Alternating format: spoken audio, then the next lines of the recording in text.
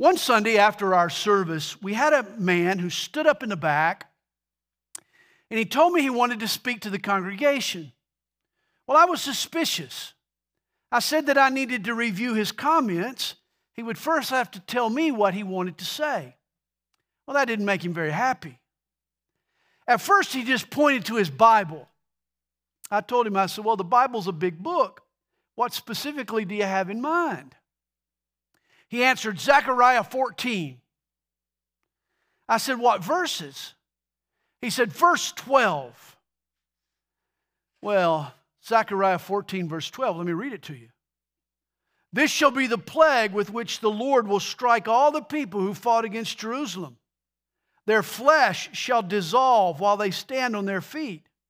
Their eyes shall dissolve in their sockets, and their tongue shall dissolve in their mouths.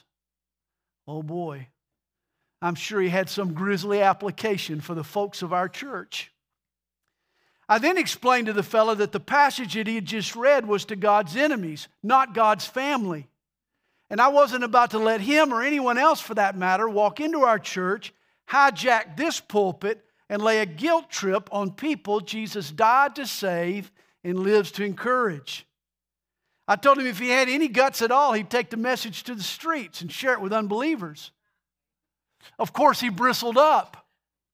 And his final words before stomping out the door were to accuse your pastor, believe it or not, of quenching the Holy Spirit. Well, later that day, I was mulling over the incident, and I sensed the Lord speak to me. And he said, Sandy, you were quenching the Spirit, but it sure wasn't the Holy Spirit. Hey, no pastor should quench or hinder the work of God's Spirit, but there are certainly some spirits that do need to be quenched. Jude would tell us that a big part of being a pastor is quenching spirits that need quenching. A pastor is like a forest ranger. He teaches people to build campfires, while at the same time, he helps them put out wildfires. Realize the word pastor means shepherd.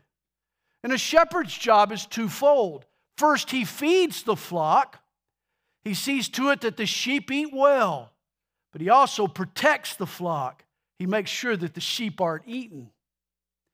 If all the pastor does is feed and feed and feed the sheep and never warns them of the wolves and the predators that are out there, he's only fattening them up for the slaughter. A pastor needs to both feed and warn. And this is what Pastor Jude does in this short letter. Verse 1 begins, Jude, a bondservant of Jesus Christ and brother of James. Two Judes play prominent roles in the Gospels. There was the Jude among the original apostles and Jude, the half-brother of our Lord Jesus. And it was likely that it was Jesus' sibling who authored this letter. Now remember in John 7 verse 5, prior to Jesus' resurrection, even his brothers and sisters denied his deity. They didn't believe in him. Jesus said of his hometown Nazareth, no prophet is accepted in his own country. Apparently, familiarity can often breed contempt, and that's what it did in Jesus' own family. But when they saw that their brother had conquered death, that Jesus had risen from the grave, all their doubts were dispelled. The evidence now added up. They were now able to connect the dots. Jesus was who he said he was, not only their brother, but certainly God's son. We also learn from Acts 15 that James, another of Jesus' brothers, was the leader of the church in Jerusalem. And notice here Jude identifies himself by his relation with James. Certainly if Jude had been a name dropper, he would have introduced himself. The brother of Jesus Christ, the Messiah, the Son of God. Instead, he says the brother of James, bondservant of Jesus. Shows Jude's humility, doesn't it? He was a bondservant or a love slave of his master Jesus. And remember, a bondservant was a special category of slave. For after being freed, he would continue to serve, no longer out of obligation, but now out of love. We too are bound to Jesus. As Lord, He claims He holds claim to both heaven and earth. As our master, He demands our allegiance. We too are His slaves. But once you know His grace, desire replaces duty. We serve the Lord not because we have to, but because we really want to. Well, Jude begins. To those who are called, sanctified by God the Father, and preserved in Jesus Christ, mercy, peace, and love be multiplied to you. Not just added, but multiplied. God multiplies His blessings upon those He calls, and He sanctifies, and He preserves. You know, God calls us to Himself. In fact, He's calling some of you right now. Do you hear Him? Do you hear His voice? Once He calls, He then earmarks us for His purposes. It was Mark Twain who said, the two greatest days in a person's life is the day we're born and the day we discover why. Well, you and I were born to know God, to fellowship with Him. And once we've been called and then assigned, God preserves us. Once on the right track, He keeps us on that track. God calls us and He sets us apart and He protects us. And then verse 3, beloved, while I was very diligent to write to you concerning our common salvation. Now notice initially this was intended to be the subject of his letter, our common salvation, the blessings that we have in Christ. But an urgent issue was heavy on Jude's heart. He tells us, I found it necessary to write to you, exhorting you to contend earnestly for the faith which was once for all delivered to the saints. See, a treatise on the workings and treasures of salvation would have been a luxury. For a more pressing issue was on Jude's heart. He needed to make a defense for his faith. And here's why. He says, for certain men have crept in unnoticed, who long ago were marked out for this condemnation, ungodly men, who turn the grace of our God into lewdness and deny the only Lord God in our Lord Jesus Christ. Jude had encountered certain men, ungodly men, obviously false teachers, who were denying the truth about God and about His grace. He says they crept in unnoticed. They were creeps. That's what they were, creeps. 2 Peter 2 verse 1 had warned us, there will be false teachers among you. Well, Jude saw that they were already there. He writes to encourage his readers to fight for the truth.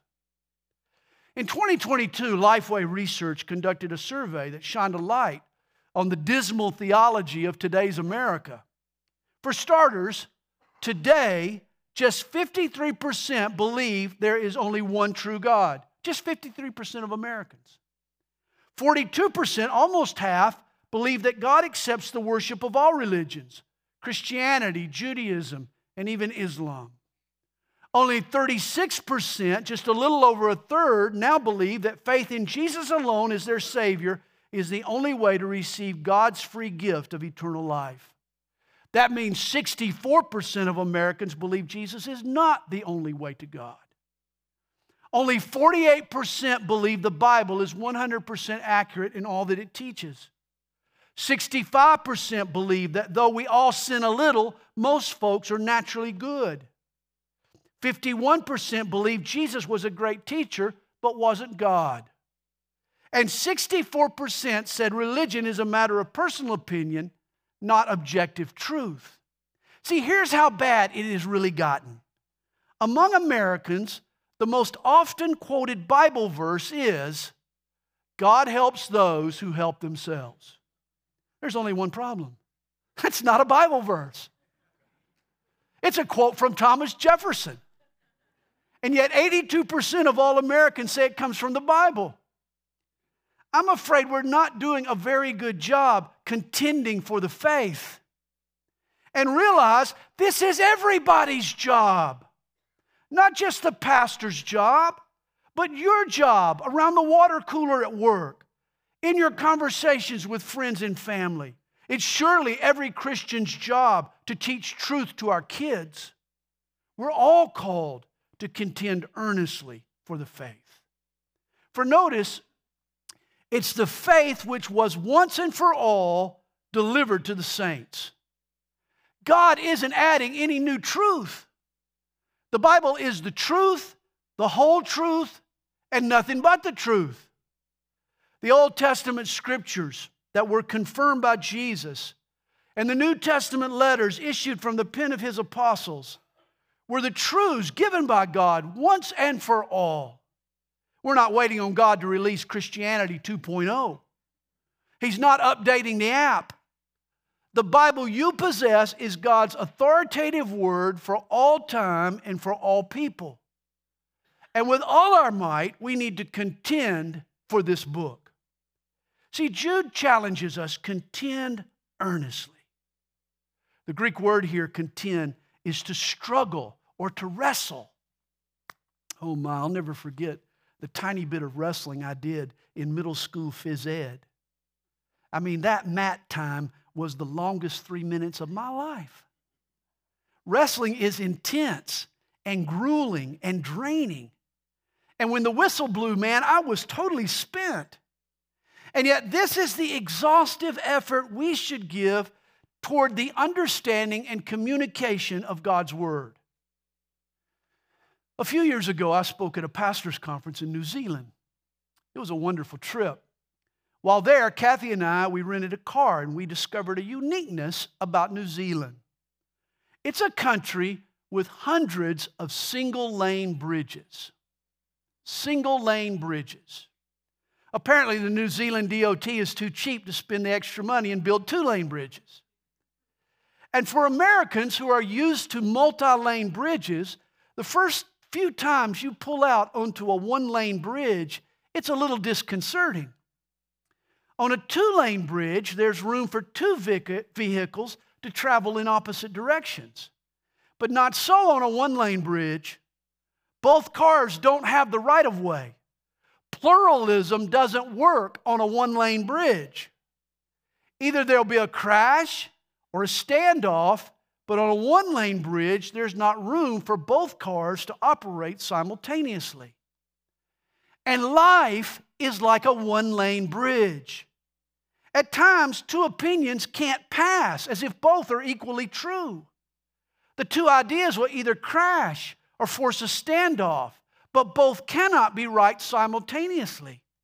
1 lane means somebody is right and somebody is wrong.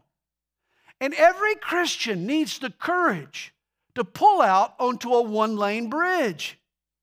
We need to take a stand for what's biblical and true with our family, with our coworkers, with our neighbors, even with our friends.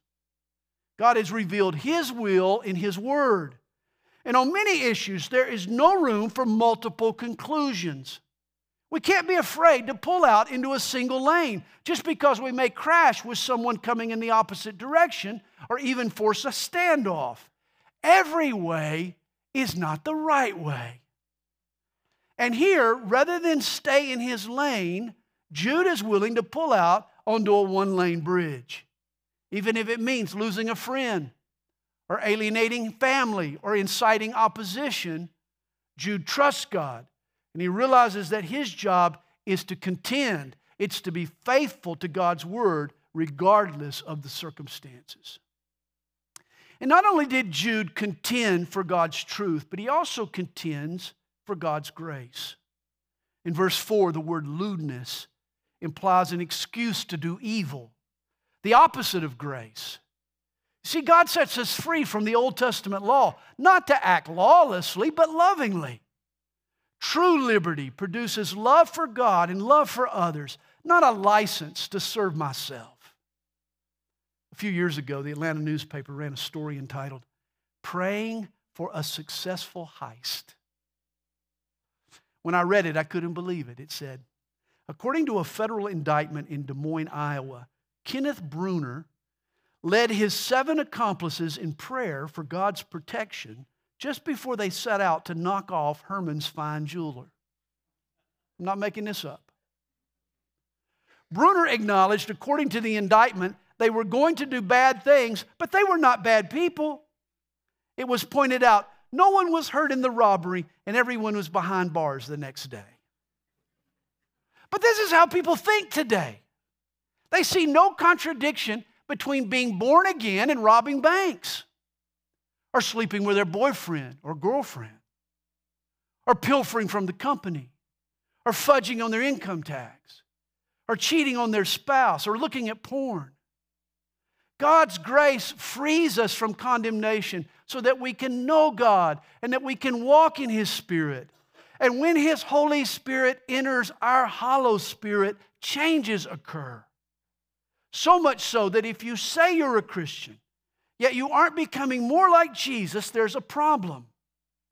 If you're truly born again, you'll be different than you once were. You'll love instead of hate. You'll give instead of take. You'll care instead of stare right past the need. You'll obey God instead of go your own way. And so Jude continues. He says, but I want to remind you, though, you once knew this. And notice, this letter is a reminder of what had already been written to these believers. In fact, you can compare these first few verses here in Jude with 2 Peter chapter 2, and you'll be surprised with the similarities. It was as if Jude is re-recording Peter's song, covering an old hit. The truths that Peter had spoken were still very relevant, and Jude is stressing them here in his letter. Jude warns that false teachers will come, and the folks that they're able to dupe will share in their judgment. He illustrates this principle of a shared judgment with 3 examples. He mentions the Hebrews who left Egypt, the angels at the flood, and the citizens of Sodom. Now, the first example of a shared judgment are the Hebrews whom God delivered from Egypt. Verse 5.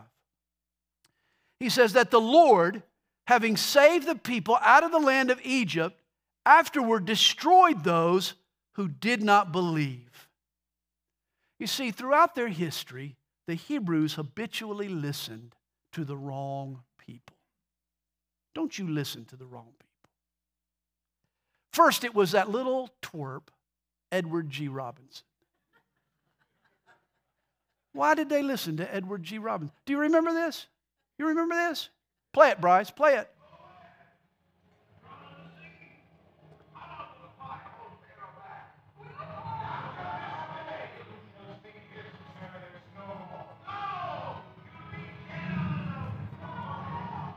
It would have been so easy for Moses just to push him over the edge.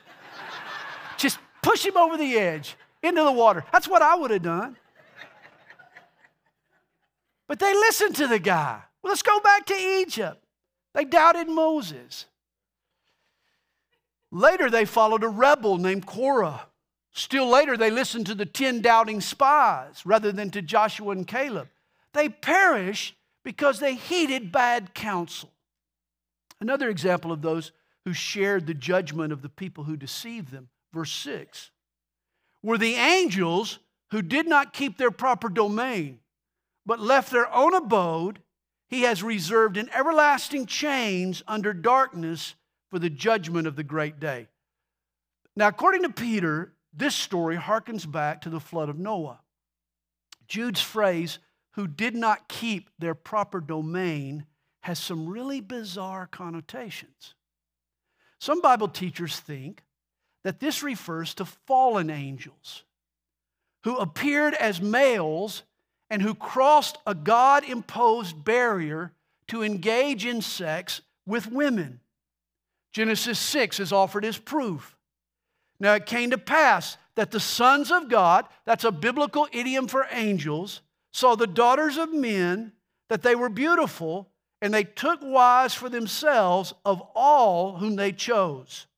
And the Lord said, my spirit shall not strive with man forever.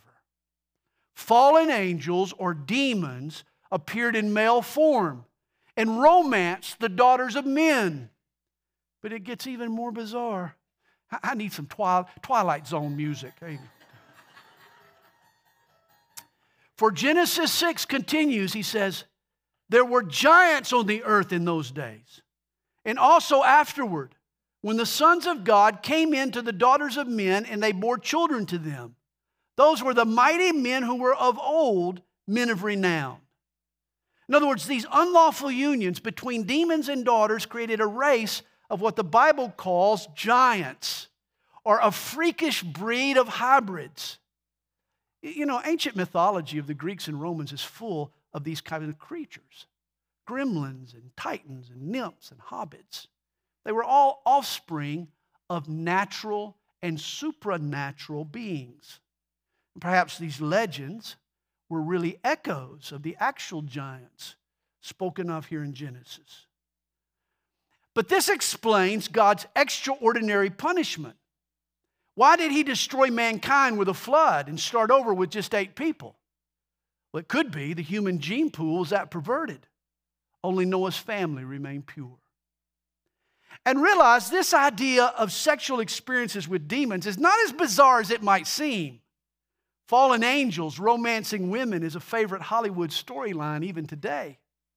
In fact, it appears in the occult as well as much of the UFO literature. And if you believe, as I do, that UFOs are demonic appearances, then sexual abductions could be another instance of fallen angels leaving their proper domain. You see, Satan's agents are always trying to cross boundaries imposed by God. And Jude warns us not to do the same. God draws boundaries in our lives, not to hem us in, but to keep danger out. That's why he draws boundaries. And we need to respect those boundaries. Don't desire the person who's not your spouse. That's a boundary God has established in your life. Don't take a drink when you know you'll end up drunk. Don't embrace a belief that's unbiblical. Don't ignore an authority that God has placed over you. Jude is warning us, cross a boundary ordained by God, and you'll be judged just like the angels.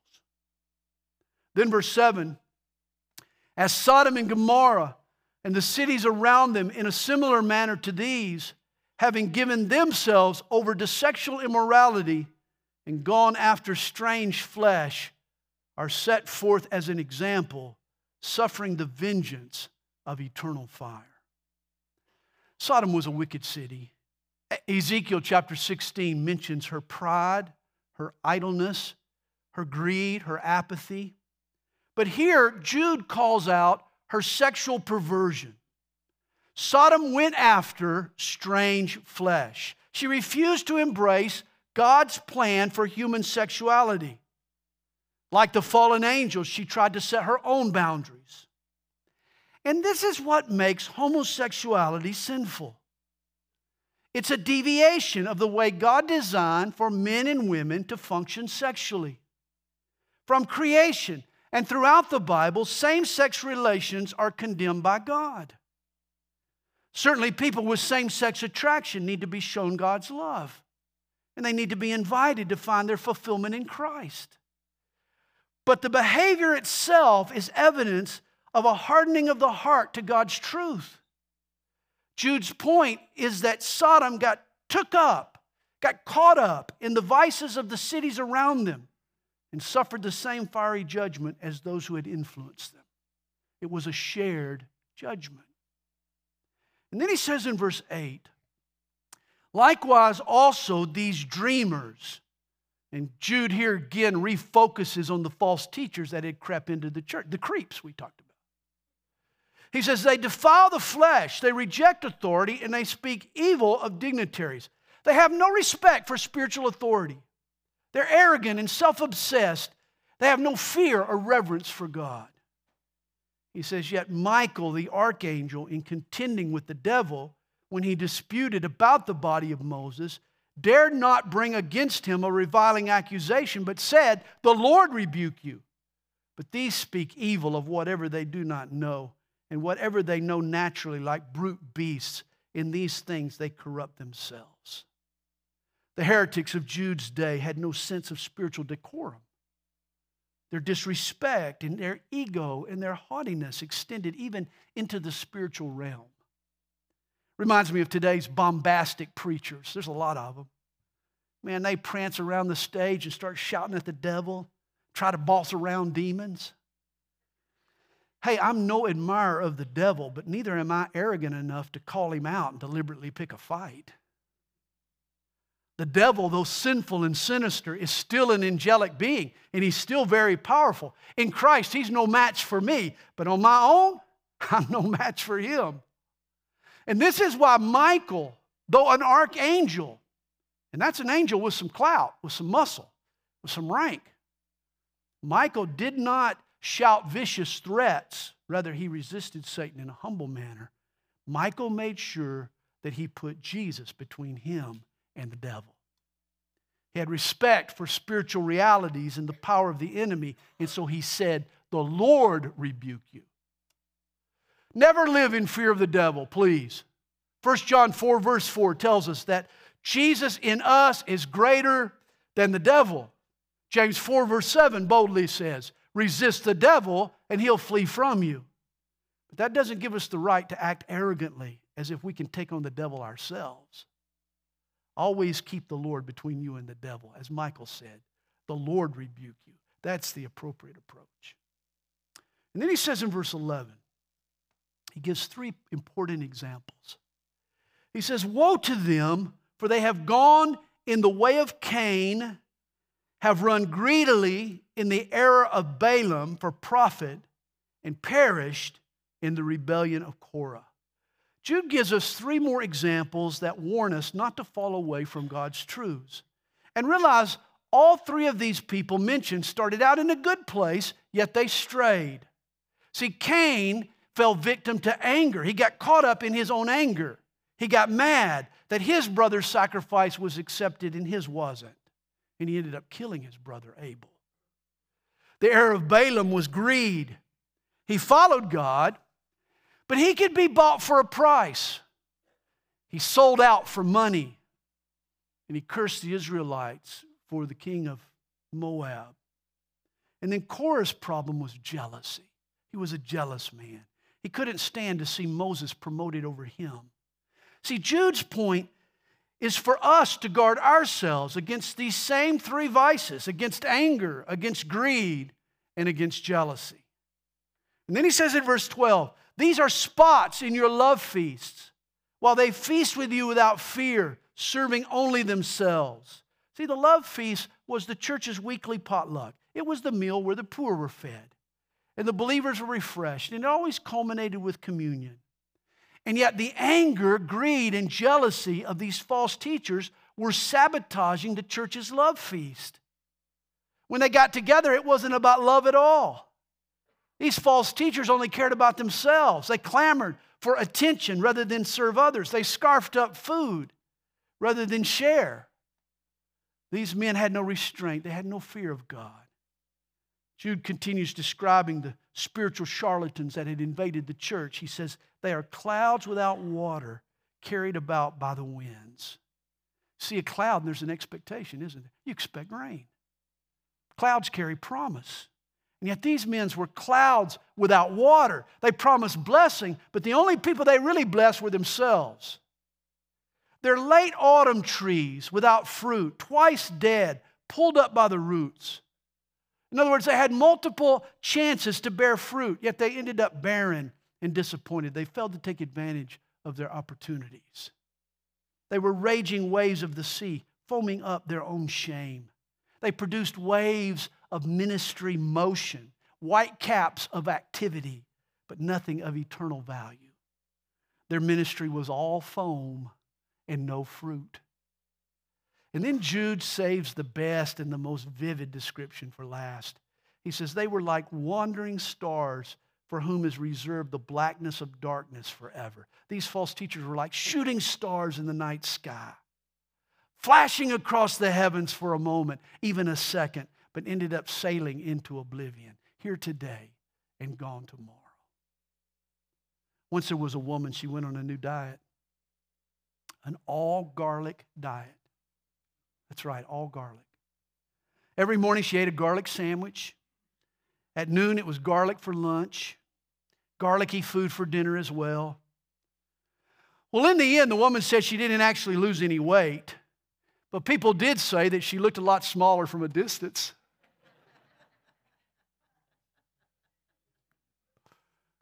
For the few who laughed, thank you very much. But that was Jude's take on these false teachers. They looked good. They had style. Up close, they looked awful. They lacked spiritual character. They were all show, but no substance. They might have looked good at a distance, but certainly not up close. And then Jude says in verse 14, he says, now Enoch, the seventh from Adam, prophesied about these men also, saying, behold, the Lord comes with 10,000s of his saints to execute judgment on all, to convict all who are ungodly among them of all their ungodly deeds, which they have committed in an ungodly way, and of all the harsh things which ungodly sinners have spoken against him. And this blows my mind. Enoch was the seventh from Adam. Now that dates a guy. You lived a long time ago if your generation was within spitting distance of Adam. But what did this Enoch, this ancient Enoch, actually preach? And this is amazing to me. He preached the second coming of Jesus Christ. He warned the world that one day King Jesus will appear and hurl God's wrath on the ungodly. Jude continues his attack on these bogus church leaders. He says, these are grumblers, complainers, walking according to their own lusts, and they mouth great swelling words, flattering people to gain advantage. Rather than tell you what God says, they tell you what you want to hear. They flatter their listeners with falsehoods rather than challenge them with God's truth. Their goal is to gain support for themselves and their ministry instead of bringing salvation to their hearers. One year I received a card in the mail. I still have it. It's a wonderful card. I read it often. It says, thank you for teaching God's word and not a lot of other stuff. I pray that will always be true. God's word is our great need today. For he says in verse 17, but you, beloved, remember the words which were spoken before by the apostles of our Lord Jesus Christ. How they told you that there would be mockers in the last time who would walk according to their own ungodly lusts. These are sensual persons who cause divisions, not having the Spirit. Again, Jude reminds his readers what Jesus and his apostles had predicted, that insincere people would infiltrate the church to pad their own pockets. Men who were more sensual than spiritual, more lustful than loving. These false teachers were more out for themselves than they were out for God. And under this kind of self-centered, self-absorbed leadership, the church only fractures and splinters. It's only when leaders submit to God and to each other that the believers with them follow suit and stay united. And then he says in verse 20, he exhorts them, but you, beloved, building yourselves up on your most holy faith, praying in the Holy Spirit, keep yourselves in the love of God, looking for the mercy of our Lord Jesus Christ unto eternal life. I love this verse. You maintain a love for God, not by focusing on your love for God, but by focusing on His love for you. We love Him. Why? Because He first loved us. Keep yourself in His love. We need to think of the Father's love as a summer shower. At any moment, He can pour out a blessing upon us. Just don't put up the umbrella. Just keep yourself in a place where He can bless you. Here's another way to say it. You want to jot this down. Stay under the spout where the blessings come out. That's what you need to do. Let the Lord love you. And here are Jude's 3 steps to keeping ourselves in God's love. First, he says, building yourselves up on your most holy faith. Second, praying in the Holy Spirit. And third, looking for the mercy of our Lord unto eternal life. If you want to keep yourself in the love of God, here's what you need to do. First of all, you need to add some muscle to your faith. You need to build up your faith. And how do you do that? By studying and applying God's Word. Romans 10:17, faith comes by hearing, and hearing by the Word of God. Second, you need to pray in the Holy Spirit. You need to lean into the Spirit when you pray. He lives in you. He works on you. And He will make your prayers more effective. You need to rely on the Spirit's activity when you pray. And then third, you need to live today in light of eternity. Always looking for the mercy of the Lord. That's our escape. That's the rapture of the church. The Bible says before judgment comes down, the church will rise up, will be caught up to heaven. You keep yourself in God's love by building up your faith, by praying in the Holy Spirit, and by looking for His mercy. And then He says in verse 22, and on some have compassion, making a distinction, but others save with fear, pulling them out of the fire, hating even the garment defiled by the flesh. Here Jude speaks of two types of evangelism. You know, some folks hear about the love of Jesus and they want to follow Him. They're drawn to Him by His love. It's Romans 2 verse 4. The goodness of God leads a man to repentance. Some people are led to Christ by the sweet-smelling fragrance of love. But for others, it takes the sulfur smell of fire and brimstone from the pit of hell to get their attention. G. Campbell Morgan once said, I admit that I have seen a far larger number surrendered to Christ when I've been preaching on the terrible results of neglecting salvation than when dwelling on any other theme. Reminds me of the New York cab driver and the good pastor. They both died and went to heaven at the same time. In the lobby, they were waiting when an angel walks in and he takes the cabbie on this grand tour of heaven. The pastor ends up waiting a long, long time, and he gets really ticked off. He's thinking, why am I waiting while this cabbie gets such special attention? Well, finally, the angel comes to usher the pastor into heaven. But the pastor can't help it. He asks, he says, I've loved people all these years. I've been faithful to teach God's word. Why did that cab driver get special treatment over me? The angel replied, he said, well, yes, you comforted folks, but that New York cab driver scared the hell out of them. And that's the idea here. There are people so lodged in sin, it takes some good old-fashioned fear to shake them up. Jude closes verse 24 with a song of praise, a doxology. He says, now to Him who is able to keep you from stumbling and to present you faultless before the presence of His glory with exceeding joy, to God our Savior, who alone is wise, be glory and majesty, dominion and power, both now and forever. Amen. But notice, now to Him who is able. Now to Him who is able. You know, a fascinating study is to go through the Bible and note all the times it says God is able. Note what God is able to do. In Daniel 3 verse 17, Shadrach, Meshach, and Abednego, they tell the king of Babylon that God is able to deliver them from this fiery furnace.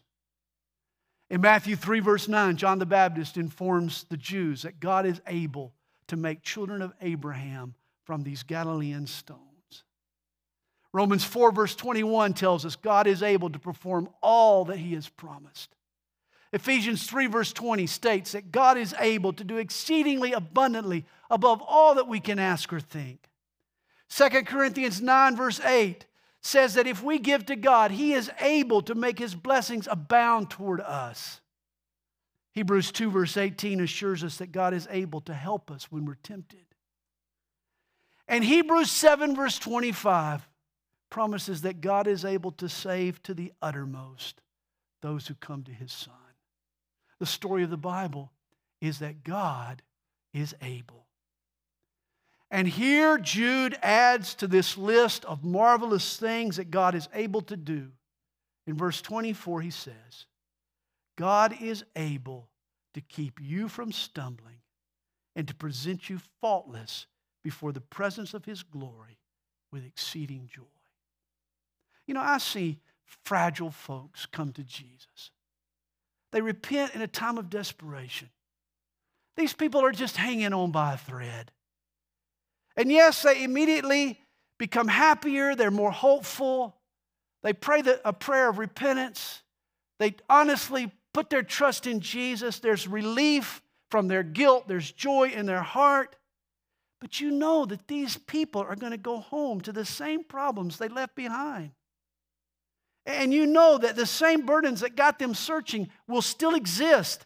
And you know tomorrow they'll face the same temptations that they struggled with today. Is there any hope for these new believers? Just babes in Christ? Will they still be walking with Jesus next week? How do we know they won't just get sucked right back up in the web of sin? Why do we have any confidence at all that they or that you or that me or that anyone will still be living for Jesus next week with all the temptations that exist in our world? Or the week after? Or after decades? It's because of one thing. God is able to keep us from stumbling. I need to hear an amen for that. God is able to keep us from stumbling. If we hold on to Jesus, even if it's a slender thread, if we hold on to Jesus, we'll find that thread to be stronger than 1,000,000 ropes. If we hold on to Jesus, we'll make it through the tough spots and down the rocky roads. We'll survive the slip-ups and the stumbles, and we will arrive at God's throne, faultless in His sight. As Jude said, God is able to present us faultless before the presence of His glory with exceeding joy. I'm not able. You're not able. But God is certainly able. And my faith is in God's abilities, not my own. Let's close by reading this doxology together. It was probably read out loud in unison in the early church. And so would you read with me out loud verses 24 and 25? Let's do it boldly. Let's not have to do this twice. Let's shout it out the first time. You ready? And we're going to do it on my count. Ready? Ready? 3, 2, 1. Now to Him who is able to keep you from stumbling and to present you faultless before the presence of His glory with exceeding joy, to God our Savior, who alone is wise, be glory and majesty, dominion and power, both now and forever. Amen.